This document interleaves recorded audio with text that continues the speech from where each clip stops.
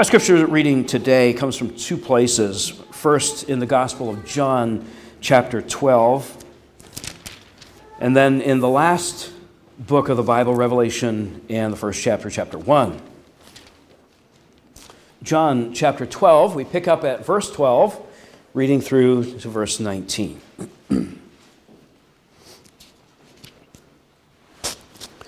And if you're familiar with the Gospel of John, you'll remember, and it's significant that you do, but you'd remember that in chapter 11, Jesus raised Lazarus from the dead. So now we come to John chapter 12 at verse 12, and we get this. The next day, the large crowd that had come to the feast heard that Jesus was coming to Jerusalem. So they took branches of palm trees and went out to meet him, crying out, "Hosanna, blessed is he who comes in the name of the Lord, even the King of Israel." And Jesus found a young donkey and sat on it, just as it is written, "Fear not, daughter of Zion, behold, your king is coming, sitting on a donkey's colt." His disciples did not understand these things at first. But when Jesus was glorified, then they remembered that these things had been written about him and had been done to him. The crowd that had been with him when he called Lazarus out of the tomb and raised him from the dead continued to bear witness. The reason why the crowd went to meet him was that they heard he had done this sign. So the Pharisees said to one another, "You see that you are gaining nothing. Look, the world has gone after him." And then over to the book of Revelation and the first chapter.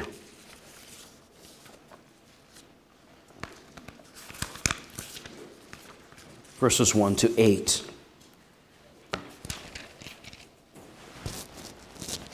The revelation of Jesus Christ, which God gave him to show to his servants the things that must soon take place. He made it known by sending his angel to his servant John, who bore witness to the word of God and to the testimony of Jesus Christ, even to all that he saw. Blessed is the one who reads aloud the words of this prophecy, and blessed are those who hear and who keep what is written in it, for the time is near. John, to the 7 churches that are in Asia, grace to you and peace from him who is, and who was, and who is to come, and from the 7 spirits who are before his throne, and from Jesus Christ, the faithful witness, the firstborn of the dead, and the ruler of kings on earth.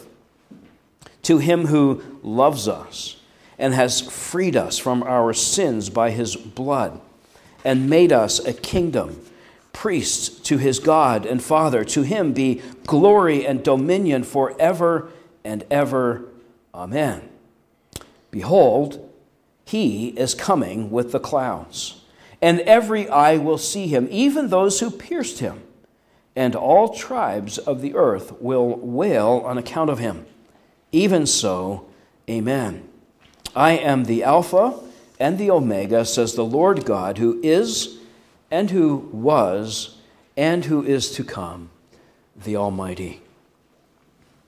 Well, today and this week, we join Christians around the world and throughout the ages in marking and remembering the most significant and central events in human history. We mark and remember the triumphal entry into the city of Jerusalem for that last celebration of the Passover and the institution of the Lord's Supper. To Jesus being delivered into the hands of sinful men, being crucified, and on the third day rising from the dead, as he had promised and predicted. And the series of events we mark over the next week or so are once for all, never to be repeated events in human history. But they have ongoing significance for our lives and for the lives of the world. And so we love to hear these stories and are happy to reread these stories again and again, to tell them to ourselves and to our children and to those who've never heard them at all, ever. Today we tell the story of both the first and the final triumphal entries of the great king, and of the two kinds of responses to his appearing. This morning, as we celebrate Palm Sunday, as we commemorate that entrance into Jerusalem by Jesus, I want your hearts to be filled with love for him, and your lives to be filled with praise to him, because of who Jesus is and because of what Jesus has done for you and because of what he will yet do for you in the future. The crowds on Palm Sunday were coming to celebrate, and they were coming to commemorate. In obedience to God, but in joyful obedience, they were coming to celebrate, to mark that first and that great deliverance from slavery in Egypt, or what we now know to be the singular Old Testament event by which God demonstrates what salvation looks like, and by which they were freed from oppression and from slavery, as they were constituted as a nation, as they were fed in the wilderness, protected from their enemies, brought into the full enjoyment of the abundance of life in the promised land. And all the way along through that whole series of experiences, they were being taught and enabled to worship the God who saved them. Well, that's what this crowd is doing on Palm Sunday. They are streaming into the city of Jerusalem from every road in the empire, and they are coming to celebrate the Exodus. Jesus is just one of many who are coming in. And as they are coming in to celebrate the Exodus from their perspective, from Jesus' perspective, he's not only coming to celebrate the Passover, but to fulfill it. He is going into the city as the Passover lamb whose blood is going to be spilled. He's going to be marked and identified and treated as the Lamb of God who takes away the sin of the world. He's going to succumb to the enemy, be handed over, delivered into the hands of sinful men. He's going to enter into the waters of death. But he will emerge on the other side. He will rise victorious as our great deliverer, so that we and many others might not only be delivered from our death, but then united together as a new covenant community, where he makes us into a new holy nation, a kingdom of priests. And what do priests do? They worship. He's going to preserve and to protect us from our enemies. He's going to receive our worship while we wait for the full expression and the full enjoyment of life in a new heavens and a new earth, an indestructible life we will share with him by virtue of his own resurrection from the dead. All this is coming together and so much more as Jesus joins the stream of reveling worshipers who are going up to celebrate. And the word is starting to spread in every direction that Jesus is in Bethany, just on the outskirts. And you have all these friends who had come to mourn the death of Lazarus, who surround his family with their love and affection and compassion in their time of grief, who also happened to have witnessed the resurrection of Lazarus from the dead, because Jesus spoke the word and he was made alive. That crowd had gone back home to Jerusalem after that period of mourning that turned into celebration. But now they hear Jesus is back in Bethany, so they come out of the city. So not only do you have a stream of people coming from everywhere else going into the city, now you have a crowd coming out. And isn't that the picture of that king coming back victorious? People coming to meet him and to usher him in as they come with him. These folks have witnessed the resurrection of Lazarus, but they've also told the story in Jerusalem. And now those who have heard that testimony join them in coming out, and they all are flocking to see Jesus. They're also flocking to see Lazarus, because after all, how often really do you get to see someone who's been raised from the dead? Jesus is being treated as a kind of celebrity. And as he's making his final approach to the city, he's joining that stream of worshipers, and this crowd is coming out to meet him, and everyone is filled with a sense of optimism and enthusiasm and expectation. There's real joy. This is now a national celebration, as it had been every year, but all of the celebration and the attention is now becoming focused on this one person, one of many in this crowd of people. This must be the long-awaited, much anticipated, often prayed for Messiah, the King who will come and deliver us from our enemies. So the crowds are surging around him. They're hailing him as his hero. And notice Jesus deliberately, intentionally, and finally, publicly embraces his identity as the one sent by the Father to fulfill the Old Testament expectations of a Messiah. He is, as the prophet Zechariah had hoped for, the triumphant, victorious, and at the same time humble king who will enter into the city, not on a war horse, but on a donkey. And the crowds are tearing off palm branches. We know from other places they're also lining the roads with their own coats and jackets. It's like they're rolling out the red carpet for a celebrity. And they sing Psalm 118, Hosanna. Blessed is he who comes in the name of the Lord, even the King of Israel. They have great expectations, high hopes for this man. I love how John tells us, as he's writing, the disciples don't get it. But they will, and they do. After the resurrection, they will understand that this is all in fulfillment of what had been written about him and had been done to him. And of course, it's John who writes the book of Revelation as well.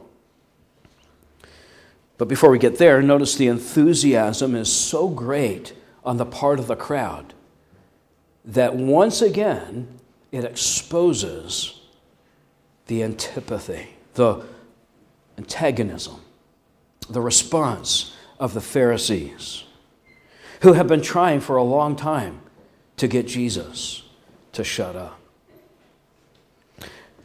And they're looking on this now, and they are realizing all their efforts to silence Jesus are failing. So much so now, it's the whole world has gone out after him. There was at least a time where it seemed like there was some sense of he's just a small, minor voice of a bit of an odd man who's up there in the north in Galilee, but now we have everyone coming after, following Jesus, celebrating him. So they begin to complain to each other. We are gaining nothing. We're losing in this popularity contest. The whole world has gone after him. Which is a great way of reminding us of the words of Jesus himself. When he said, "When I am lifted up from the earth, I will draw all people to myself." In just a few days, this celebration is going to become or turn very dark. The crowds will turn on him. His disciples will abandon him. The same religious leaders who to this point have been frustrated in their efforts to silence Jesus will finally succeed. Jesus will hang on a cross with a card above his head printed in languages that everyone can understand. This is Jesus of Nazareth, King of the Jews. The joy and enthusiasm of this day, Palm Sunday, is short-lived, but because it is short-lived and because it precedes the suffering and the death, and only a week later his resurrection, there's another day. There's another entrance, another triumphal entry yet to come. And that's where we come to the book of Revelation. Written by the same John, inspired by the same Spirit. And you could put it this way, the four gospel accounts which all tell the story of those last days of Jesus are interested in laying out the narrative. And the entire rest of the New Testament is like commentary on the suffering, death, and resurrection. And it's commentary written by, in this case, John, who says, I was there, I saw stuff, I witnessed that Palm Sunday triumphal entry. And I guess I would count myself among the rest of the disciples who didn't understand what was happening till later. The opening verses of Revelation 1 tell us these are the words of God's own revelation he gave to Jesus, now mediated through an angel to the Apostle John, so that Jesus could share with us this good news. Grace and peace to you from the eternal and unchanging Father who sent the Son. From him who was and who is to come. And from the seven spirits who are before his throne, which I, along with many others, take to mean the work of the Holy Spirit evidenced in the church. And finally, from Christ Jesus, and here's where I want to focus the remaining time of your attention and our remaining time, Jesus, who on his triumphal entry on Palm Sunday is telling us there's going to be a repeat performance. Before we get there, notice John describes Jesus and who he is in three ways. And then he describes what Jesus has done in three ways before he gets to telling us what Jesus will yet do. Jesus is the faithful witness, firstborn from among the dead, and the ruler of kings of earth. As faithful witness, John has in view here the perseverance of Christ in testifying to God's great and precious promises given from the opening pages of Scripture to his arrival on the scene. And that Jesus was faithful and persistent in his obedience, even to the point of death, and especially through his suffering. From his temptation in the wilderness to his agony in the garden, his suffering on the cross, Jesus remained faithful. He's the faithful witness. As firstborn of the dead, we're reminded Jesus enjoys a position of preeminence and privilege. Many others had died before him. A small handful had been raised from the dead, but then died again. He's the first and the foremost, not only to succumb to death, but to enter into an indestructible life. And because he's the first and foremost, we follow. He's the firstborn. We are his younger siblings. And because he is the faithful witness, and because he is the firstborn from among the dead, he is also ruler of the kings of the earth. There are kings and rulers and powers on this earth. And here we, I think, are to think especially of all those in direct opposition to Christ, including ones we cannot see. In his death and by virtue of his resurrection, Jesus rules them all. He's the King of kings. He is the Lord of all the lords. And then notice, after describing who Jesus is, John gets to three things Jesus does. He loves us. He freed us from our sins, and he's made us a kingdom and priests to his God and Father. He loves us. That is a whole sermon in itself. But he shares with the Father and the Spirit a love and a compassion and a mercy for us in our state of death and sin. He shares in that love that motivated him to set aside the glories of heaven, to come to this earth, to go through all he needed to do to free us from our sin. He laid down his life for us. He laid down his life. He loved us, laid down his life for us. That's how we know he loves us, so that he could free us from our sin. Again, Exodus language, isn't it?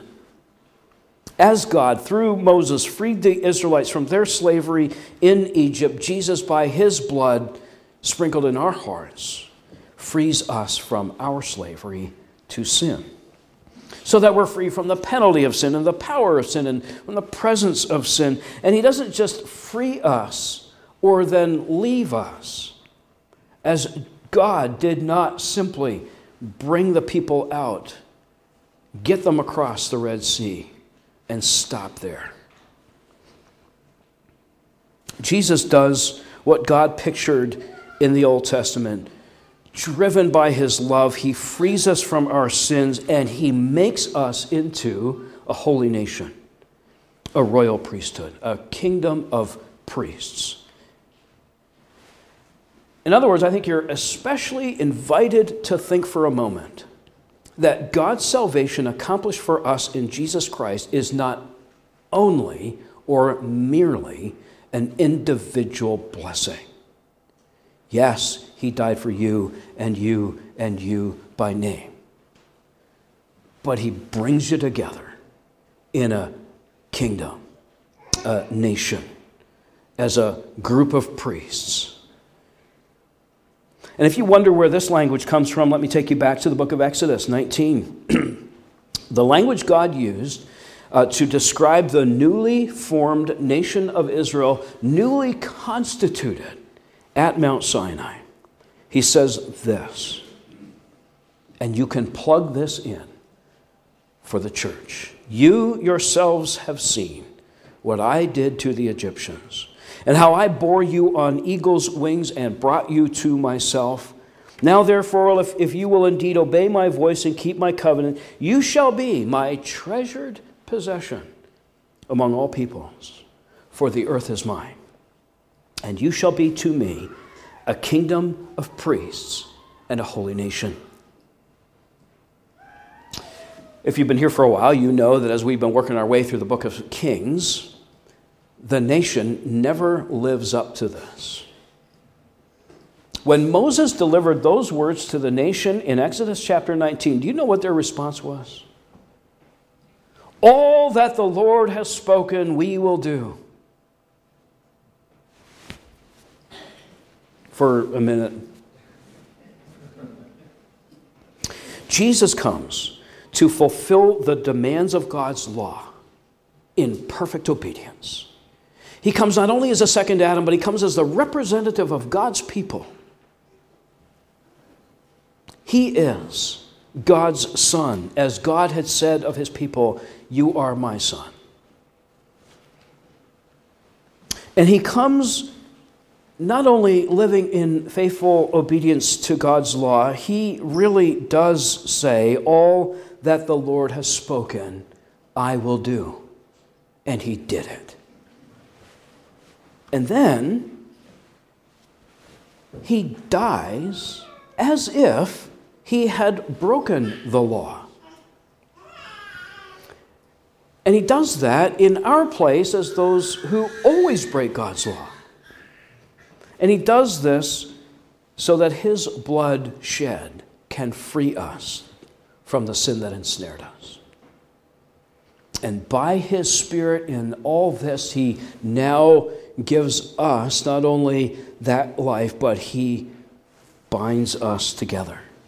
He makes us a new covenant community. He makes us into a kingdom of priests, each one of us. And what do priests do? What do you do? You praise God. You praise God the Father who sent his Son. You praise the Son who went when he was sent, who loves us and shed his blood for us. And you praise the Holy Spirit who, by the Father's hand, raises the Son from the death to which he had succumbed and raises him to life everlasting, a life that can never end again. And so we are invited to join in with the stream of worshipers who witnessed Lazarus rise from the dead and who now know Jesus himself will rise from the dead. And we're to say, Hosanna, blessed is he who comes in the name of the Lord. To him, as John says, here be glory and dominion forever and ever. And then there's this. After describing who Jesus is and what he has done, there's still left hanging what he will yet do. There is a second triumphal entry in the works. Behold, John says, he is coming with the clouds, and every eye will see him. Philippians 2 language in this as well. Then he will be openly, ultimately, visibly, and audibly, and not just locally, but universally, recognized and acknowledged as king. And he will be so recognized because of his death and resurrection, his ascension into glory, his having received the kingdom from the Father and coming in the clouds with glory, with pomp and circumstance, to bring that kingdom to its full fruition. He's coming to save, but he's also coming to judge. He will be welcomed with joy by those who have put their faith and trust in him. He will be celebrated by those of us who are looking for him as the one who not only had come to free us from our sins, but who has freed us from our sin. Not the one who we think might be the Messiah, but the one we know is declared to be the Messiah and the King. But he's also going to come to the sounds of weeping and mourning, John tells us. I think fear and dread from those who have pierced him and who rejected him and who are rejecting him still.